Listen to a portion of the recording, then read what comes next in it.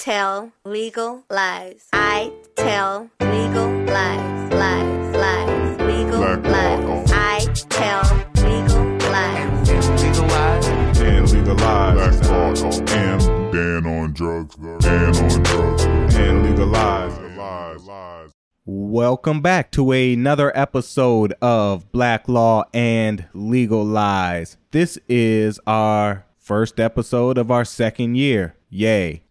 Today we're doing things a little different. Both of my co-hosts are MIA. I've been sick all week and I've actually transferred my sickness to Becky, so she's in bed. Ann is just MIA. I don't know where the fuck she at. The Saints lost, so probably something with that and alcohol. Mix that together and, MIA. So I'll be your host today, as usual. You can follow the show on Twitter at Black Law Podcast. You can follow me, Dan, at I am Dan on Drugs. And I am joined by regular guest host, Paul from Charlotte. Yo, Paul, what up? Hey, Dan on Drugs. What's going on, man? Yo, Paul, it's just us today. What we're going to discuss is gentrification. That's something that I think both of us are pretty familiar with, at least. Yeah, we from the D.C. area. That's one of the earliest major areas that I think gentrification started and took hold. So we definitely know all about that, D.C. area and, down in Louisiana. Seems like it's everywhere now. Yeah.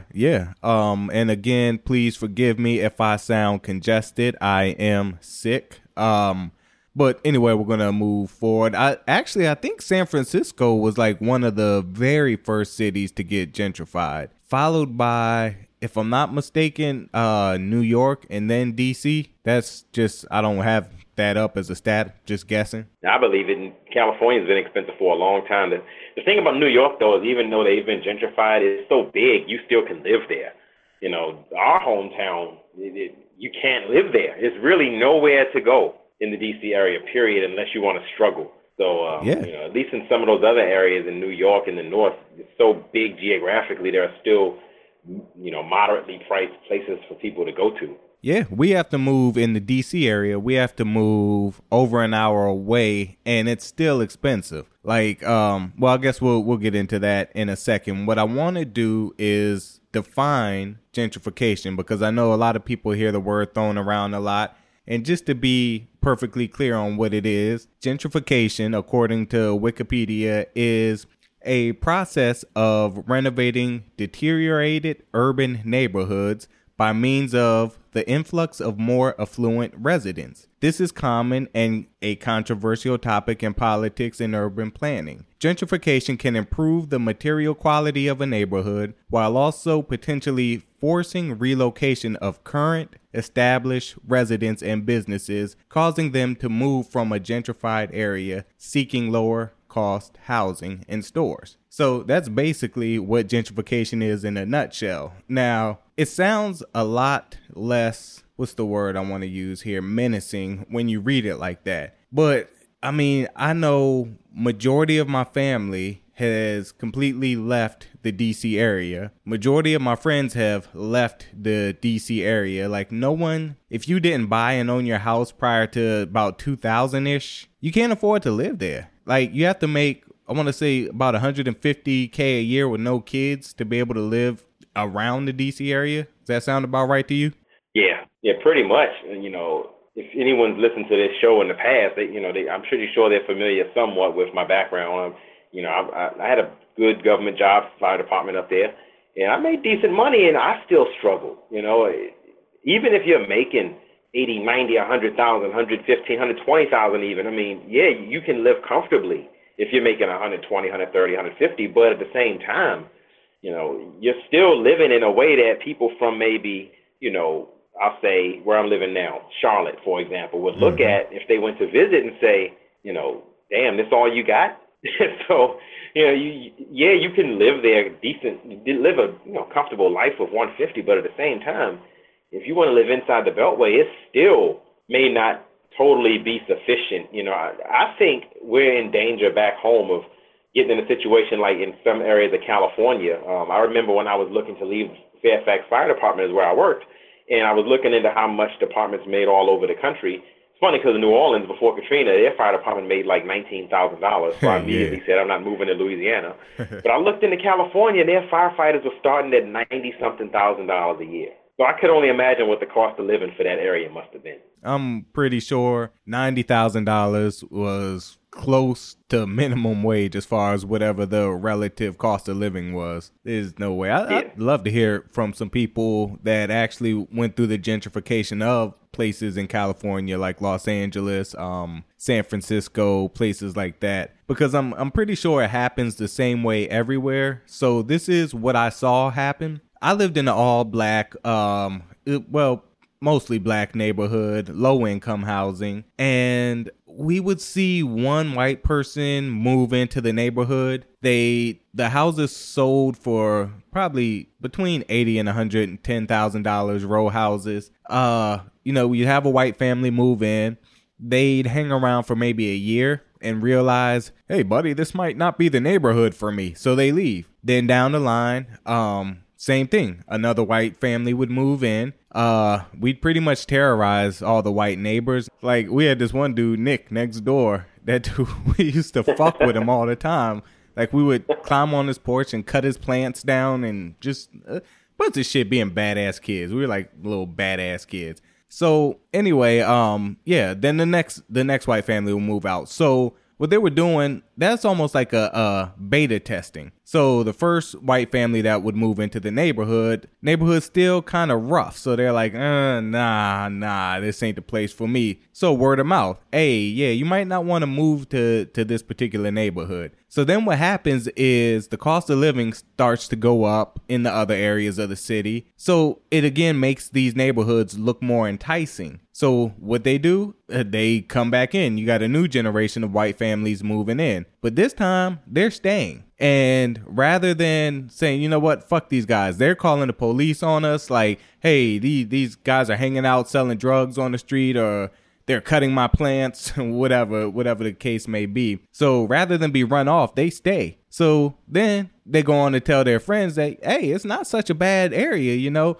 Once you call the police on these guys a couple of times, they leave you the fuck alone. So then they'll have a friend move into the neighborhood. Friend says, hey, you're right. It's not so bad over here. Another friend. So this third friend actually owns a coffee shop. Yeah, I'm going to bring my coffee shop to the neighborhood. And that's the first sign. Whenever you see a Starbucks or any kind of boutique coffee shop where there has been historically no coffee shops, you're being gentrified.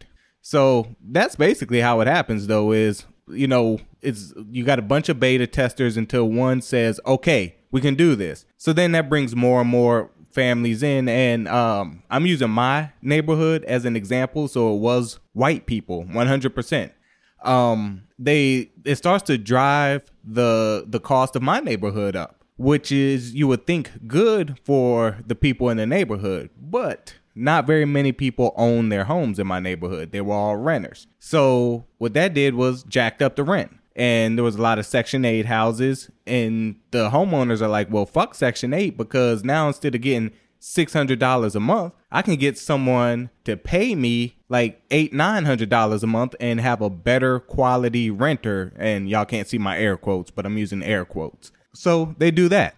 Next thing you know, you look up and 20 to 25% of your neighborhood is white. And you're like, whoa, you're seeing white people walking down the streets with their dogs and shit in places, again, historically, you would not see. So that's just the beginning of gentrification, and that's not science. That's just what I saw. And it got to the point where nowadays, when I go back to visit my old neighborhood, it's about 90% white. And I get looked at funny, like I don't belong there when I'm there. So, Paul, how do you think gentrification happens?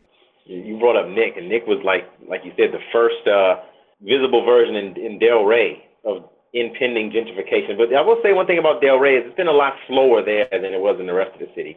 I'm going to say in Alexandria, the first sign of the gentrification coming were those condos they built right across the street from the projects. They were, I remember, this was probably in the late 90s, early 2000s. They tore down one of the old warehouses, and they built these condos, and they were advertised for $1 million. And I remember back then looking and said, wow, $1 million, man, that's crazy.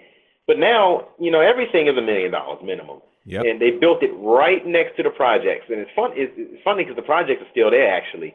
So they've been holding on strong. Meanwhile, everywhere else surrounding it has been built up. They tore down another side of the projects and built townhouses. The thing is with Delray versus the projects is most of the entire Old Town where the projects were is public housing, which means they're limited in what they can do when it comes to demolishing those units. There's a lot of laws they have to follow, as opposed to if you're in a neighborhood where people own their houses, such as Delray, because a lot of them are Section 8, and a lot of the row houses in Old Town that weren't a part of the projects, they were owned by families for almost 100 years. Mm-hmm. So it's so much easier for investors to come in and tell a struggling black family, poor family that lives in a house that they've had for a long time, that's kind of a burden on the family because it's so decrepit and old, and just come in and say, hey, I'll give you $20,000 for your house right now. And people that are struggling, especially we're coming from the era when, heroin hit in the 70s, crack hit in the 80s and 90s, and it was just, we came from the most violent, drug-infested areas. So these communities were in shambles. So you say, hey, here's some money, you can, give me this house, I'll give you 20, 30, 40,000, and people were taking it. So you saw a mass exodus of families leaving, the houses that they've owned, whether it be in Delray or in uptown. Yeah. And they turn around and the houses sell for 1, 2, 3, 4, 5 million, some even 10, 15 million that were multifamily row houses, and people are looking back now like, geez, how did this happen? It's a slow process, but the reason why I think Delray was slower is because a lot of those houses were Section 8. Yeah. If they're Section 8, they have a lot of the landlord-tenant laws they have to follow. They can't just put you out when they want. And then the process of trying to sell, it's not like, let me give you an example. My father told me in the late 70s, he had a friend that offered him to partner up and buy a whole block of row houses in Alexandria. He said, no, man, nobody's ever going to want to live here. It was like $20,000 for the whole block. Well, they did that again in the 90s. They were buying houses by the block versus if you're in Delray where some of the people own, some of the people are, Section 8, you can't just buy them all like that. You can't buy them all at one go. Right. So it takes a while to get these people put out. But now you go back home, you'll see it's almost finished now. They pretty much gotten hold of Delray too now. So, save for a few more areas in Chiralagua and all of it. They tore down Glebe Park. I mean, they tore down so many areas. It's pretty much done. Yeah, man. And what's wild about that is, like you said, it is a slow process. But once you're in the last, let's break it down into percentages. Once 75% of it is done, the last 25%, I mean, it'll almost make it look like it happened overnight. That's how fast that they get the remaining residents out of there. So, I mean, what are your thoughts on gentrification as a whole? I'm not a fan of it, but it's funny. Well, I'm not going to say I'm not a fan. If living in Charlotte, when I moved here, I said Charlotte reminds me of the Washington, D.C. area, like it was in the early 2000s, late 90s, early 2000s. When I first moved to Charlotte 5 years ago, you could still get brand new houses for $90,000. It was a lot of undeveloped land, a lot of vacant buildings, neighborhoods. Now I'm seeing condos and townhouses go up like crazy. I've seen 5, 6 new high-rises go up uptown. Rents going up for not rents. I'm sorry. Condos and stuff selling for. It used to be $300,000 was a lot of money. Now you're seeing them $800,000, $900,000 in neighborhoods that were distressed only 3 years ago. Right. So the problem is, I understand why some areas need to get redeveloped. I'm going to use D.C. as an example. Later on, we're going to talk about Sursum Quarter, which is a co-op neighborhood, and that's in Washington, D.C. A lot of these areas that ended up with these public housing units on them or that are being gentrified now were areas that were in D.C. burned down after the King riots. I remember even as recently as 2001 when I worked in Embassy Road, if you went a few blocks over, you would see empty plots of land that were, burnt out buildings from 30 years prior from the Martin Luther King riot. So a thing that happened in D.C. is some of these early gentrification projects were, rehabbing and rebuilding on vacant land that's been vacant for decades that were, strewn with crackheads and violence and drug markets. So in that respect, I don't mind it. But the problem is you get humans are in you never can benefit when there's a dollar amount put to human life, and that's pretty much what it is. You start to see neighborhoods, and you say, okay, we got 1,000 tenants here. We can get rid of these guys. We can put maybe 50 or 100 of them as low income or rent controlled in this new development, and then we can get rid of these guys, and we can sell the rest for $600,000, or we can rent the rest for $3,000 a month. That's where the issue is, because it's a planned I'm going to say it's artificial. It's a planned artificial inflation of the property value, which prices people out. Therefore, you have nowhere to go. Yeah. And I think that's what's causing the resurgence in crime in cities like D.C., while other places like New York are safer. And even in places like Charlotte, where the crime rate has doubled since I've been here. Right. I don't like the idea of gentrification. I would rather see, let's take some of these low income neighborhoods with, dilapidated buildings and whatnot. I would rather see those areas rehabilitated while keeping the same residents, rather than, because of course the rehabilitation is going to cost money. So in order to recover that money, you get it from the people that live in the area. Well, if their buildings are dilapidated and in just disrepair, it's not a good situation. But I would love to see some kind of laws or something like that, to where you can't kick more than 30-40% of the population out of whatever area you're redeveloping. There should be some kind of clause in there saying that, yeah, you developers can come through here and develop, but we ain't pushing our residents out of here. Now, of course, Ann's not here, so I'm not sure what language you could use for that. But I can also see, like down here in New Orleans, the same thing. After Katrina, man, did they gentrify. Like, there's neighborhoods down here that, again, using white folks, would not step foot into. You would not catch them there day or night. They're living in these areas now. And these are areas that did not have grocery stores. They did not have hospitals. They did not have doctor's offices, gas stations hardly. Like, there were no public services. There were no stores, nothing. So now these areas have all of these things. There's a brand new hospital they built in the east. There's all kinds of, there's a Walmart now that they built in Gentilly. They're getting these services that they did not have, but it comes at a cost. So what it does is it creates jobs in the neighborhoods, which can be a good thing. But if you can't afford, even with your newfound job, you can't afford to stay in the neighborhood, does it really do a lot of good? Because now you have to move 20-30 minutes away and then come back to your old neighborhood to go to work. I don't know, but I do see the pros and cons. But I'm just not of the mind that I'd like to see people pretty much, I don't want to see an exodus of low-income neighborhoods, because these people already have a hard enough time living in the conditions they're in with no money. But now you're pushing them out and saying, okay, take what little money you have and find somewhere else to live.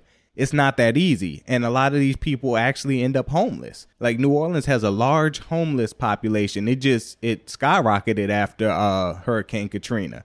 They have tent cities set up under the Claiborne Bridge. It got so bad at one point, they set up a tent city outside of City Hall. And they did that to protest. And so there was this tent city outside of City Hall. And as you can imagine, that drove the mayor and government officials nuts. Like, when you come to New Orleans, you can't see a homeless camp outside of City Hall. And it wasn't a small camp. It was a large camp. So they passed a new law, of course. It's like, hey, let's make a new law. Homeless people can't hang out outside. And then they came and sprayed all the homeless people with fire hoses and shit, tore down their tents, and just pretty much tried to get them all out of there. But yeah, again, like I said, I see the benefit, but I also see the people, and the people are who I'm more worried about. Yeah, originally some of these developments were created with good intention. This may surprise a lot of people, but initially when these public housing units were first built, I'm going to use Cabrini Green in Chicago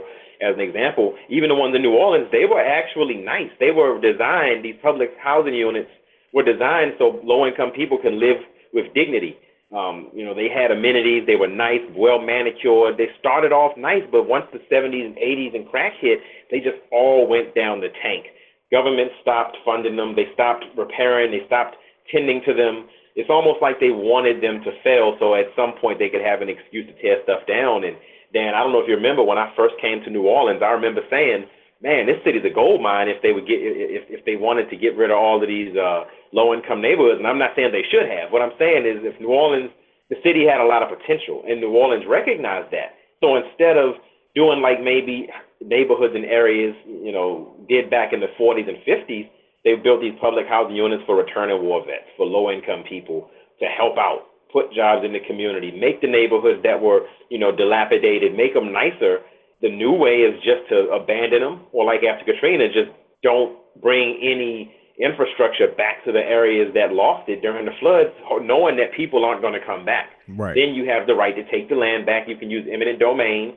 You can stretch the meaning of eminent domain to justify tearing down people's houses. You can snatch properties for technicalities like, oh, you haven't cut your grass in 30 days. Our property now. You relinquish your rights. And that's how they do it. And that's how a lot of these areas are starting to do now, even back in D.C. They're just justifying putting people out on the street by basic little technicalities or enforcing rules that they either were lenient with originally, such as, smoking weed on a public housing property or a Section 8 property, or they just never enforced before. And that's where the issue goes, it changes from being a decent thing to help rehab communities for the people actually living there versus fixing up a community to appeal to the people who don't live there yet. And that's what gentrification pretty much is all about, fixing it up for the people who don't live there yet. Yeah. Pretty much, man. So what I also want to get into is I ran a Twitter poll, and what I asked was, is gentrification another form of white supremacy? So the Twitter results were 78% of people that took the poll said yes. 22% said no. Paul, your thoughts on that? Well, technically, yes, but I have a fear that some people don't encompass the term white supremacy don't define the term white supremacy to encompass as many things as it actually does. Many people think it's all about violence, when in actuality, white supremacy is also about economic supremacy, class division, unfair lending and real estate practices. This is what was going on back in the 40s and 30s and 20s during Jim Crow, before Fair Housing Acts were passed to keep so-called undesirables away from white neighborhoods. White flight is an example, when black people moved into the cities, particularly when they started to build these public housing units to attract lower income people to come work in the cities. White people moved to the suburbs. Now that these, poor people moved up in the world and started to move to the suburbs, what do you see? You see white flight back into the city, and this is why you have gentrification in urban environments. So in that respect, I believe it is. But we can't say it's the same type of white supremacy as just violence, which so many people may think. This is not illegal white supremacy. Let's be real. Even though we see cops and stuff get away, we see white people get away with brutalizing minorities and black people so frequently, it's still against the law to do so, versus gentrification, where it is pretty much white supremacy and segregation done through the power of the law, within the law, which gives the people no leg to stand on, which, even though it may not be as dangerous for our life as it used to be back before, we can get murdered and not have any justice. I would almost want to say that this is almost more dangerous, because now, like you stated to Dan, alluded to Dan, people are homeless. You have nowhere to go. You have no job. You put a situation where, like, where are you supposed to go in the D.C. area? West Virginia? Right. Outside of Richmond? That's pretty far. All right, so I'm going to agree with everyone in the Twitter poll in saying that gentrification is a form of white supremacy.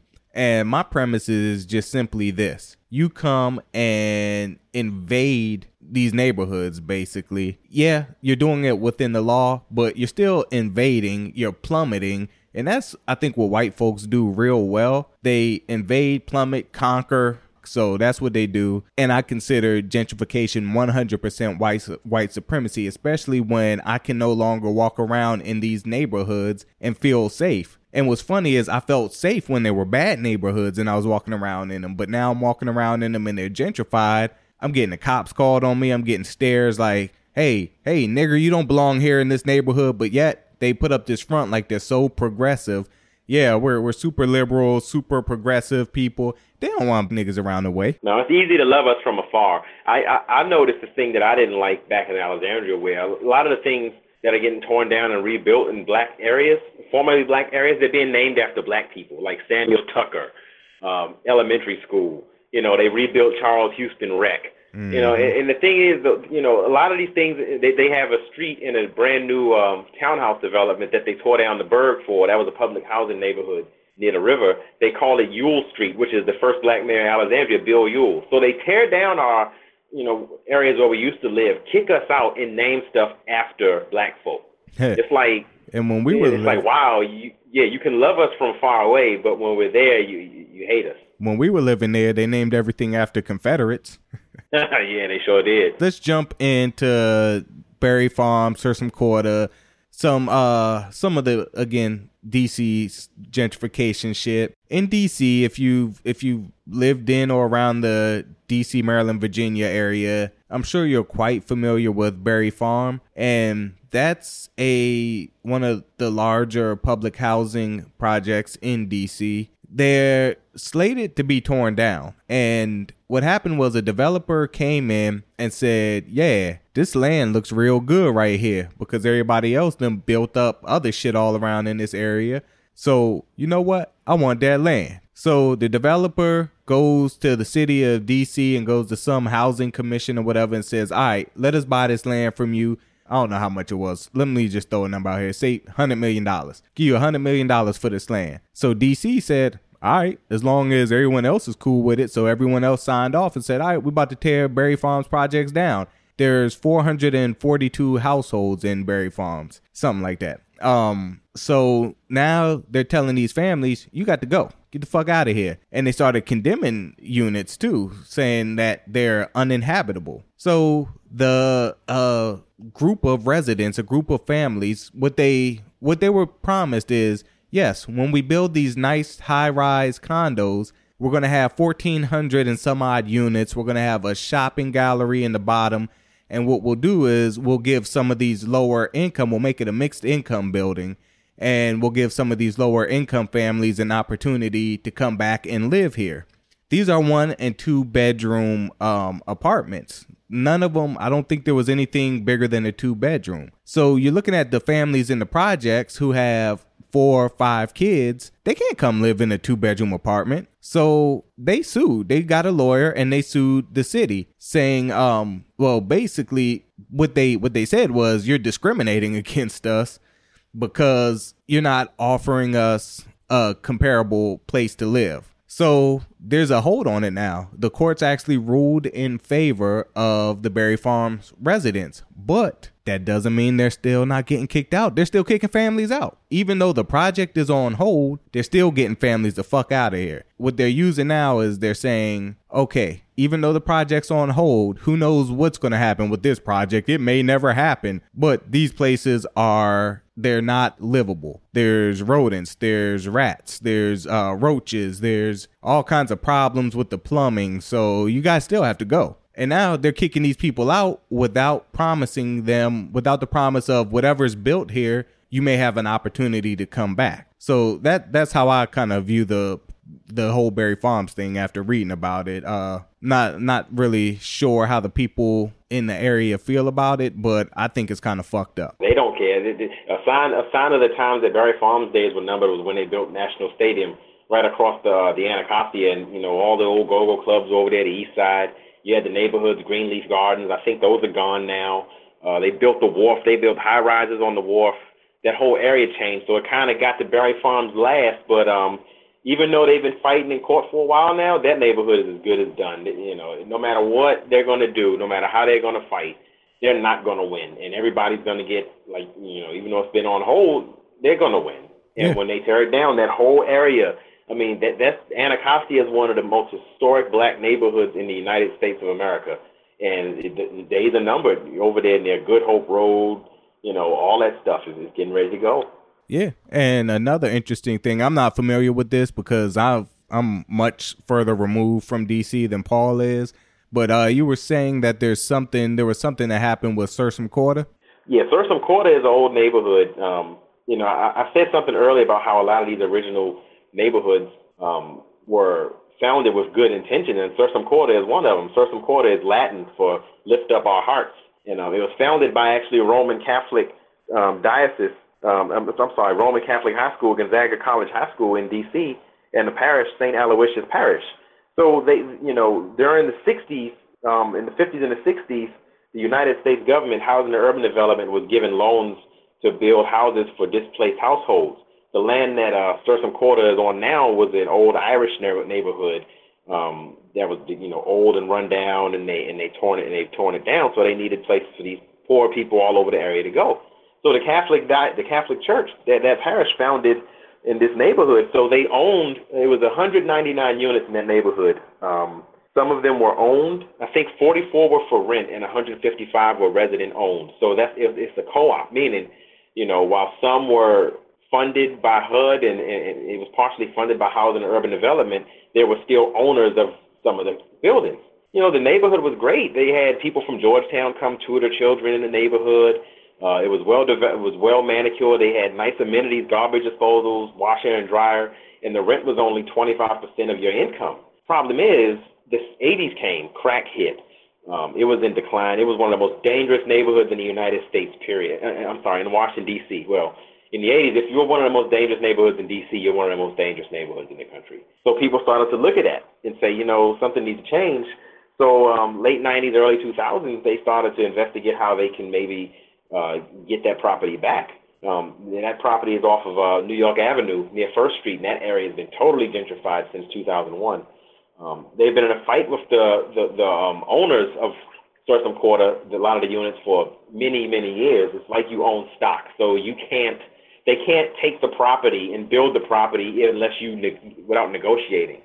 So You say that Barry Farms was sold for hundreds of millions of dollars. The thing about Sursum Corda was, the entire neighborhood just sold, I want to say either this year or last year, for only $60 million. However, being as though the residents who owned the properties were in negotiation, they couldn't do that unless they agreed. So they secured further housing for them once the neighborhood is going to be torn down and redeveloped.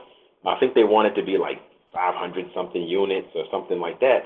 So the people that live there have a place to go, the owners. Now, I don't know about the ones that were renters. I don't know if they have anywhere to go. I'm sure they're going to probably give 100 or 200, not that much, a small fraction of units to some of the residents in there for rent. But as of right now, the neighborhood is now vacant. It's still sitting there, but it's been purchased for $60 million and it's getting ready to go.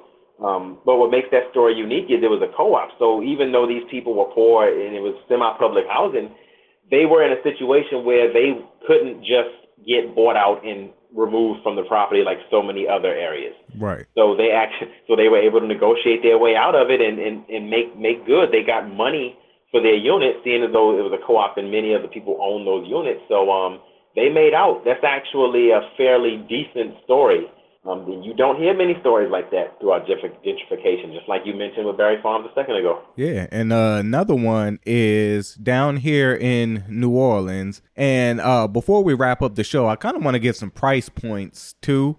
But I'm gonna use it's basically Paul's example. A developer came in, they saw an old warehouse, they wanted to turn it into these trendy apartments. They had to get a grant from the city in order to do something. So the city said, okay, we'll give you this grant for your building as long as you have X number of low income units. And this would need to last at least 10 years. So developers said, okay, cool. Gotcha. They build these trendy ass apartments. It's called the American Can Company. They're nice. Polished concrete floors, these huge ceilings, kind of got an industrial look to it, lofts and shit.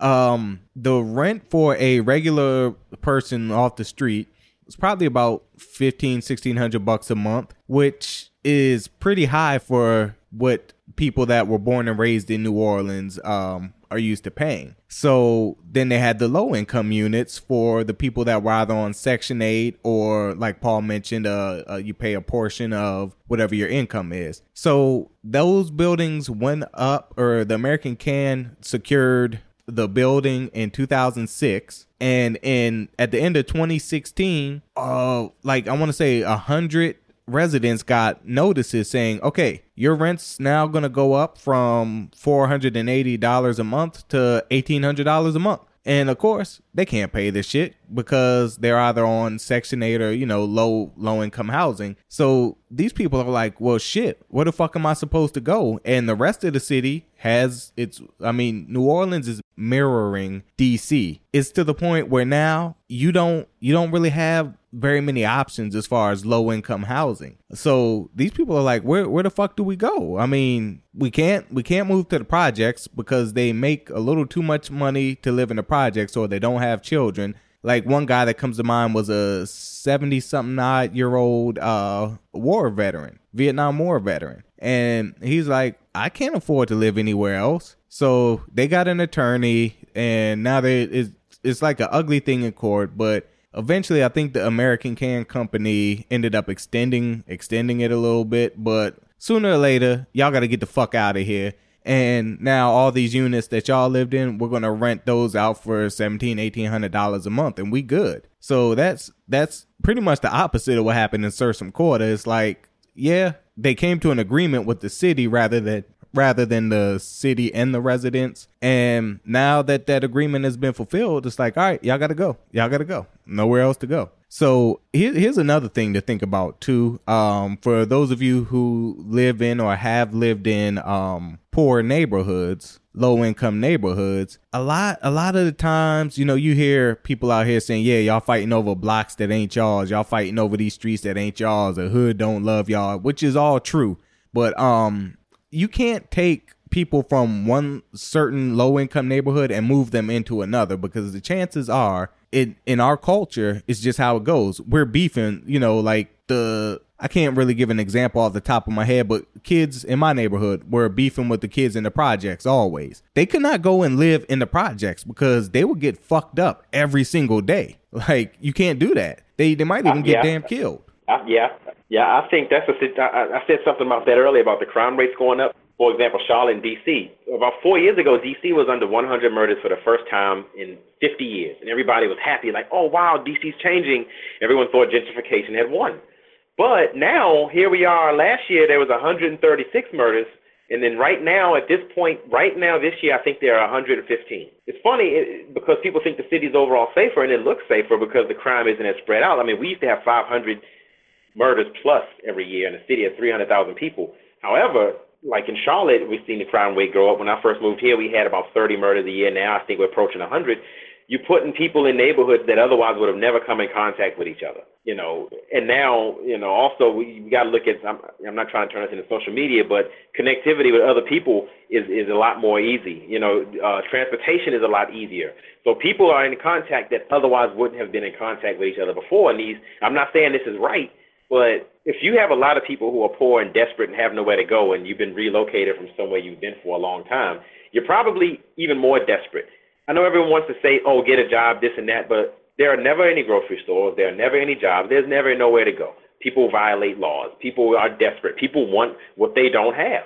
If you have it, they'll take it. So they start to fight over seemingly meaningless things, and that's where the violence ends up coming back. And in a way, it becomes more violent, even though it's in smaller pockets, because now, you've added more people to a certain area that used to kind of be self-sustaining, fairly safe. Everyone knew each other, and it's almost like you have to fight where you live at. And that's like a new phenomenon now that we're seeing in a lot of cities. In a lot of these areas, they weren't designed to accommodate the influx of people. And but going back to New Orleans, I think this was right before Katrina, actually, the St. Thomas projects.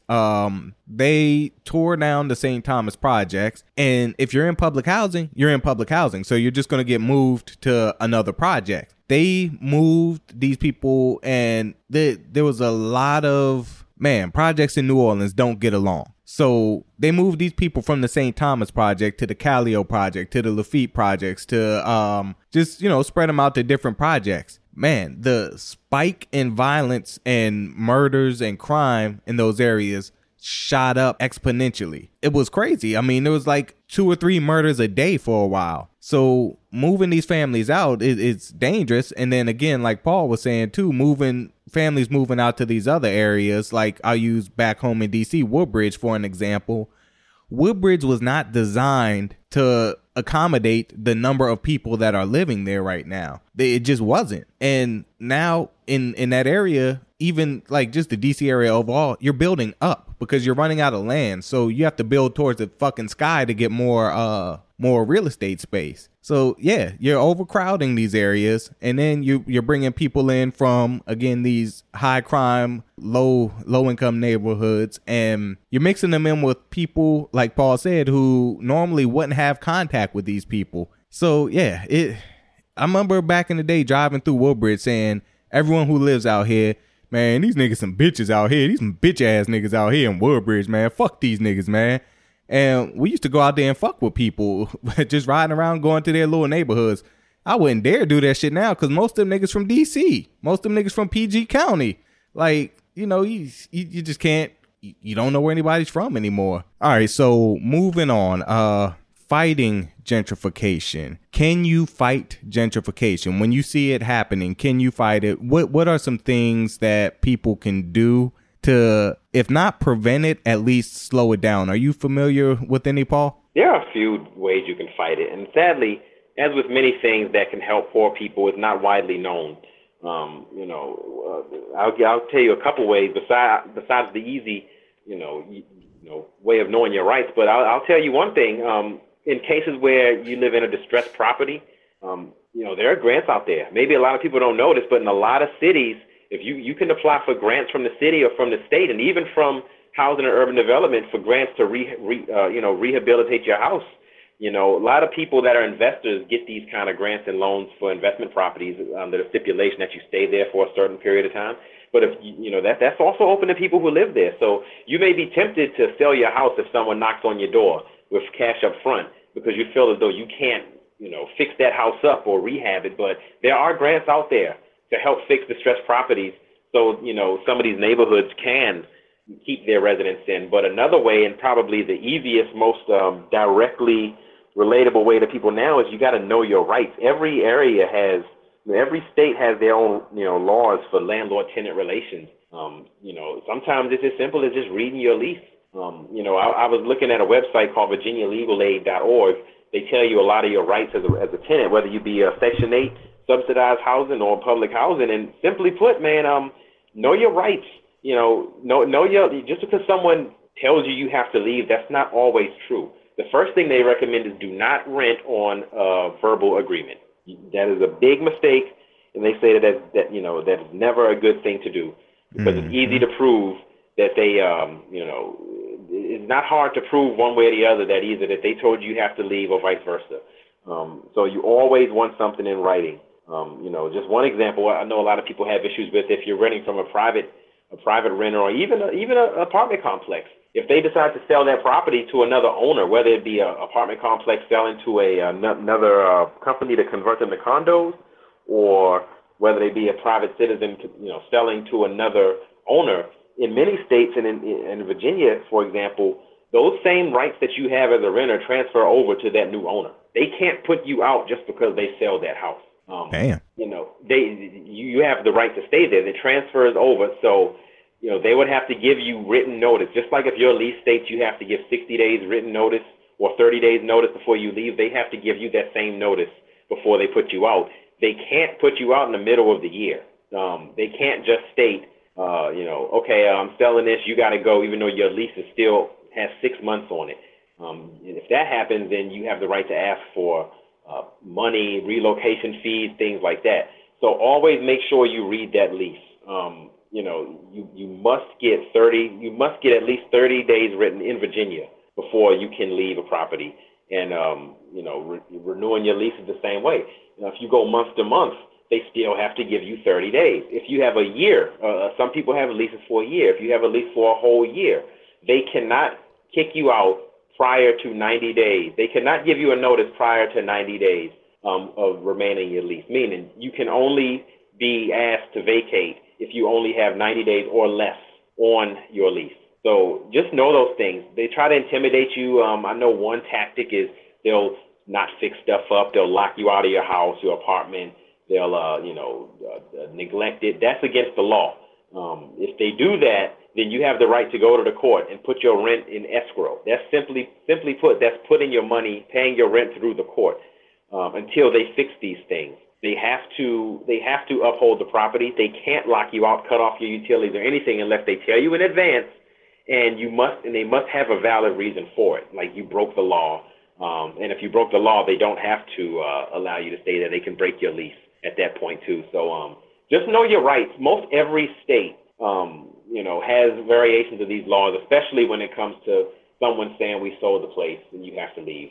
You have the same rights to the new owner, and the new owner must then decide to determine are they going to keep you or are they going to let you go, and they still have to honor that original lease that you signed from the first owner before it transferred over. So make sure you read that lease and you keep a copy and you stay up to date on your rights. See, I think that might be different in Louisiana. I believe if you buy a property that has a tenant, that you can require that the original owner have the tenants removed upon pretty much you receiving the house. So there's something they can do. There's some kind of loophole or something that they can use to basically kick your ass out. That's down here though. One thing that I did here that I kind of wanted to bring up is I know a lot of people that do this. Landlord didn't fix the AC. Landlord didn't fix the plumbing in a timely fashion. So you know what? This month I ain't paying my rent, because fuck that. I ain't paying for this fucked up ass house. I ain't got no AC. I ain't got no plumbing. Yo, you gonna get your ass evicted not paying your rent. Just because the place is fucked up, you can't withhold your rent from the landlord. So like Paul said, you can go and put it into an escrow. And what'll happen is that money will build up in that escrow, and the court, correct me if I'm wrong, Paul, the court will pretty much assign someone to go out, check out the conditions of the property and say, okay, this, and this needs to be fixed. You're not getting any money out of this escrow account until these things are fixed, and you have X amount of days to do so. So don't withhold your rent just because the place is fucked up, because you'll end up fucking up your credit if you're worried about your credit score. You end up getting evicted either way, even though the house was not maintained properly. By you not paying your rent, you'll still get evicted. So that's something I know a lot of people do. Don't do that. Some of the things I can think of as far as gentrification goes, how to stop it, is you in the evenings, like when you get off of work, call some of your friends up and y'all just go sit out on some random stoops with some beers in your hands. Maybe have a gun just kind of laying around. Bandanas are always good, like blue or red, doesn't matter, but everyone has to have the same color bandana, because it'll look silly if you're out there with, half the guys wearing blue, half the guys wearing red. It don't work like that. So, hang out, stand out on the corner, harass people. There's, as long as it's not some Me Too type of shit, harassment's okay. Someone comes riding down looking at a property, they see a for sale sign in the yard, be like, hey, fuck you doing over there? You want to buy some crack? And stuff like that. That'll help slow down the gentrification, because you'll scare the shit out of people, even though I think there's laws against that. But yeah, that's what I'd add to it, because I'm starting to see a lot of these gentrified neighborhoods in New York, in DC, in New Orleans, even in Alexandria, Virginia. It's like the crime is starting to spill over into these areas, and that's always a red flag for people who want to gentrify, is crime. So as much as I'm not saying artificially increase the crime in your neighborhood, I'm saying artificially increase the crime, because perception is reality. So if this looks like a bad neighborhood, we're going to keep moving. But another thing that we did down here in New Orleans, once we saw what the real estate was doing and what the landscape was, it's like our rent was going up.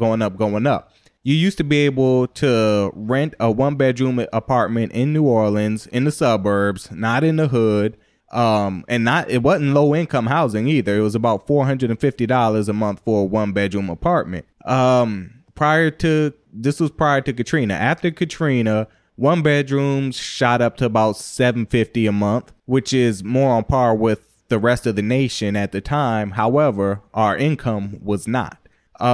Then rents shot up again a couple years after that. Katrina was in 2005. So by 2009, places that were renting for about $450 a month were now renting for $1,000 a month. And again, this is all suburbia here. Same thing was happening in the city, but it was on the disparity was a lot bigger. But yeah, so we saw our rent go up $100 a year for year after year after year after year, to where we were paying about $1,200 a month for a 1-bedroom apartment. It was in a decent neighborhood, decent area. But once we realized we're paying $1,200 a month, we're like, fuck that. We can buy a house in the same area. Houses here about $250,000 in the suburbs. So it's like, you can buy a house, put 20% down, and your mortgage will be about $1,100 a month. So you're saving $100. This was our thinking. Now we're homeowners. We own a home in the suburbs in a decent area.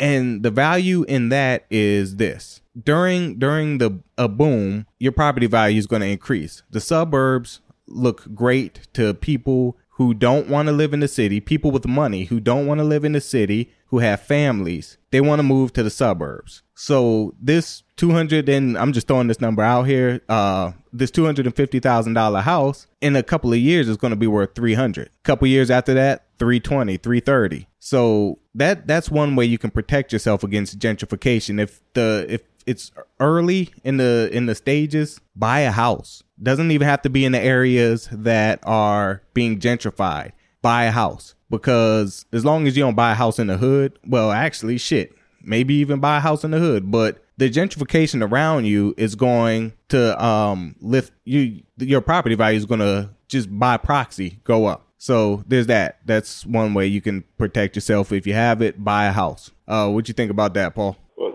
I do have some info on Louisiana. Going back to what you said a second ago about the laws there. Mm-hmm. Louisiana is one of those states where they don't care about you, pretty much. I got some info real quick. Most states and states I've lived in have a 5-day grace period to pay your rent before they can take you to court. Louisiana does not have that 5-day grace period. Most states, you must give at least 30 days before they can evict you or put you out. In Louisiana, they can evict you if you don't pay your rent. Meaning, if you don't pay your rent by the last day of the month, they can evict you. They give you 5 days notice, as a minimum if you don't pay the rent, or they can evict you on 10 days notice for other reasons. Another issue at Louisiana that many people may not know of is recording your lease with the parish. That sounds strange, and I had to look it up. Oh yeah, that's a law. Well, a law is messed up if they say they shouldn't be able to. This is LouisianaLawHelp.org. They say if you do not have a lease, your rights as a tenant to stay in your apartment. This is if your landlord sells your apartment. If you don't have a lease or a verbal lease, your right to stay as a tenant will end with the sale. The new owner, it says this, the new owner should let you stay for at least as long as you've paid for. However, if the new owner does accept any rent from you, then you have a case to say you have a new tenancy, which pretty much puts you on month to month. So definitely know that if they accept money from you and you record it, then they can't just put you out with 5 days notice. But the other issue that kind of contradicts that is if you are on a month-to-month lease, they can still put you out with 5 to 10 days notice. So even if they accept you as month-to-month, they only have to give you 10 days notice to put you out. Another issue is if you did not record your lease in the event of your landlord selling, you only have the right to stay until the end of your lease, the lease term if the landlord sold the building, with the requirement that the lease be honored by the new owner. So if you didn't record your lease with the parish, the new owner has no obligation, and you should not even expect to be able to stay in that property when it's transferred over. Now, if you did record your lease, then you can have an option in court. But like you said a minute ago, Dan, Louisiana pretty much can do whatever they want. They can put you out whenever they want, and there's not much you can do in states like Louisiana. Man, and going as far as recording your lease, we actually looked into that just to see, because it was actually in one of the leases. So we called the Jefferson Parish clerk of court. It was like, hey, what do you have to do to record your lease? It was like, oh, you just bring a copy of it down here and pay us like $100. Like, man, Jesus. Like, no. That's excessive to ask people for, especially when you got lower income people in a city with rising rents that probably have to pay first and last month's rent and a security deposit to get there. When are they supposed to come up with $100 extra to pay for that? Right. To pay for that seemingly unnecessary expense.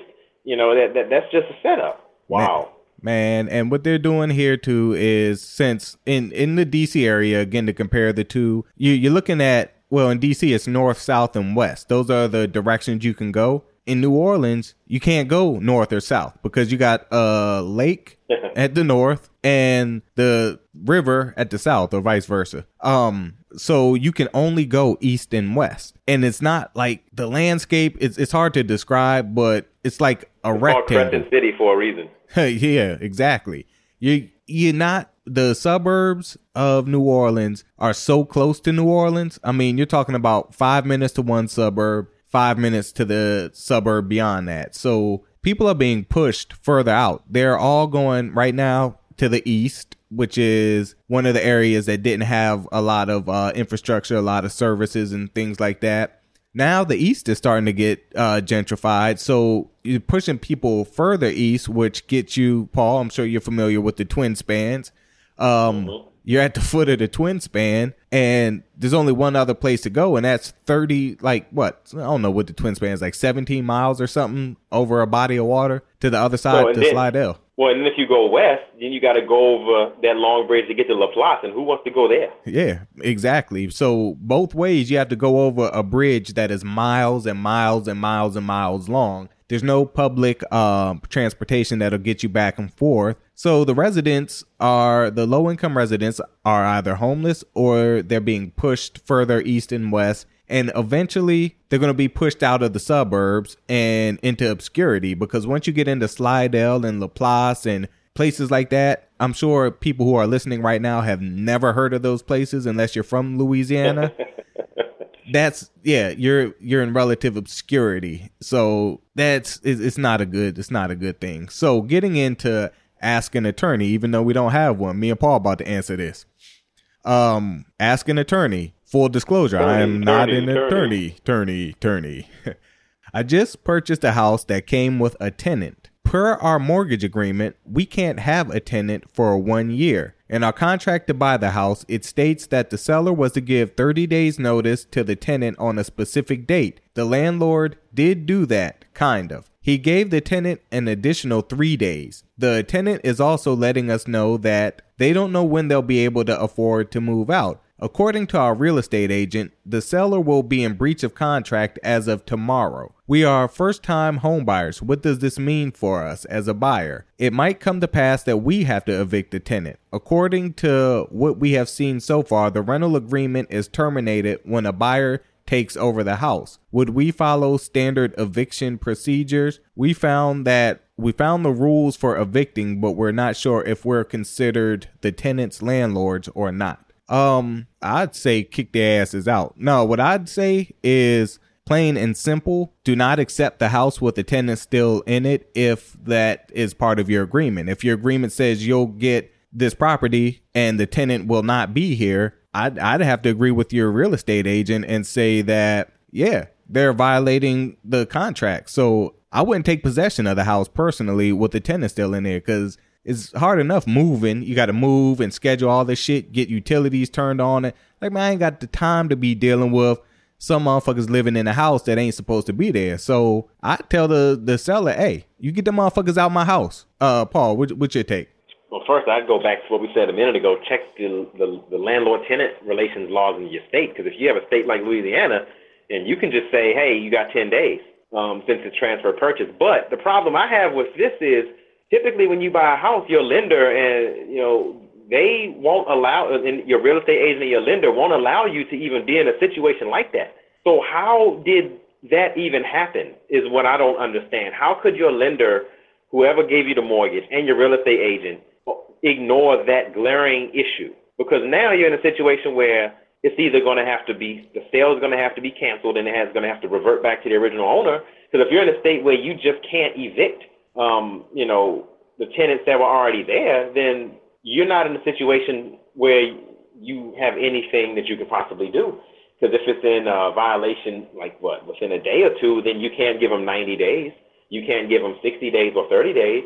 So what I'd like to know is how, I can't answer this question because I don't understand. First, okay, let me go back. I would probably talk to a real estate lawyer to see what you can do regarding the real estate agent and the lender for even allowing something like that to happen in the first place, because that could be seen as some sort of predatory lending. And also real estate agents and realtors, if you did buy from a certified realtor, they have laws that they have to abide by as well to keep their certification. So I would check with a real estate lawyer to see if there's anything you can do because of negligence on the part of the lender and the real estate agent, because that seems like a situation that shouldn't even happen in the first place. Judging by the information in the question, I don't think it would fall on the real estate agents if the seller's agent said, yeah, my client is going to kick these, tell these people they have 30 days to move out. That's in the contract. Your real estate agent receives that contract. You both sign it. But then the seller says, well, I gave him a couple extra days. What do you expect me to do? So I don't think that the onus would fall on either real estate agent just because it was in the contract. So, I mean, if it's in the contract, both parties are contractually obligated. So if it's in a contract and the seller decided to go outside of that contract, then that seller then breach a contract. And then, you can either just tell the seller, scrap the whole deal and get out of it and walk. Yeah. Or try to take it to court. If I were that person, I would say I'm walking, because that doesn't seem like a situation that's worth it. Because if they're going to lie about something like that, then what else could they be hiding that you get into that place and then something else major could be wrong? So, I would probably just walk away from that situation altogether. I definitely would. After knowing what I know now, after going through the home buying process, shit, you fuck around and they might evict people. Then you get in there about 2 weeks later, you're like, what's that smell? Then you have a contractor come cut your wall open and like, how the fuck they got dead cats in the wall? Like, this ain't supposed to happen. I mean, people do messed up stuff. People will patch up holes and not tell you, and that's supposed to be discovered in the inspections process. But in a situation like that, I mean, if it's in the contract and then you're getting something different when it's time for you to take ownership over, then that's breach of contract. And I would believe, now I'm not saying guarantee, but I would believe that any lawyer would take that case and it'll be evident that you have every right to void that contract, seeing as though the seller voided it in the first place by breaching it. And not being forthcoming with the tenants that were already in there. 100%. So don't take possession of the house unless the house is empty and the tenants are evicted as per the contract. Anything beyond that contract, y'all need to go back to the negotiating table and figure that shit out, or just walk away, go find another house. And that could be a hard thing to do after going house shopping and finally finding the house that you want. And you're bumping into these kinds of problems, but it's better now than later. So with that being said, this has been another episode of Black Law and Legal Lies. You can follow us on all platforms at Black Law Podcast. And I am Dan, your host today. You can follow me at I am Dan on Drugs on Twitter and Instagram now. I just started an Instagram page and people asking me if it's a fake page. You can follow Paul at Black Law Podcast. I don't really have anywhere I can be followed now outside of my personal page currently, because I haven't really been doing much, so I don't really know where I should say. What should I say, Dan? Let's just go with the old faithful TBC _. And I never say it because I never know what it is. I always mess it up. Man, you probably forgot the password to that joint too. Man, I forgot the password as soon as I made it. Peace out, people.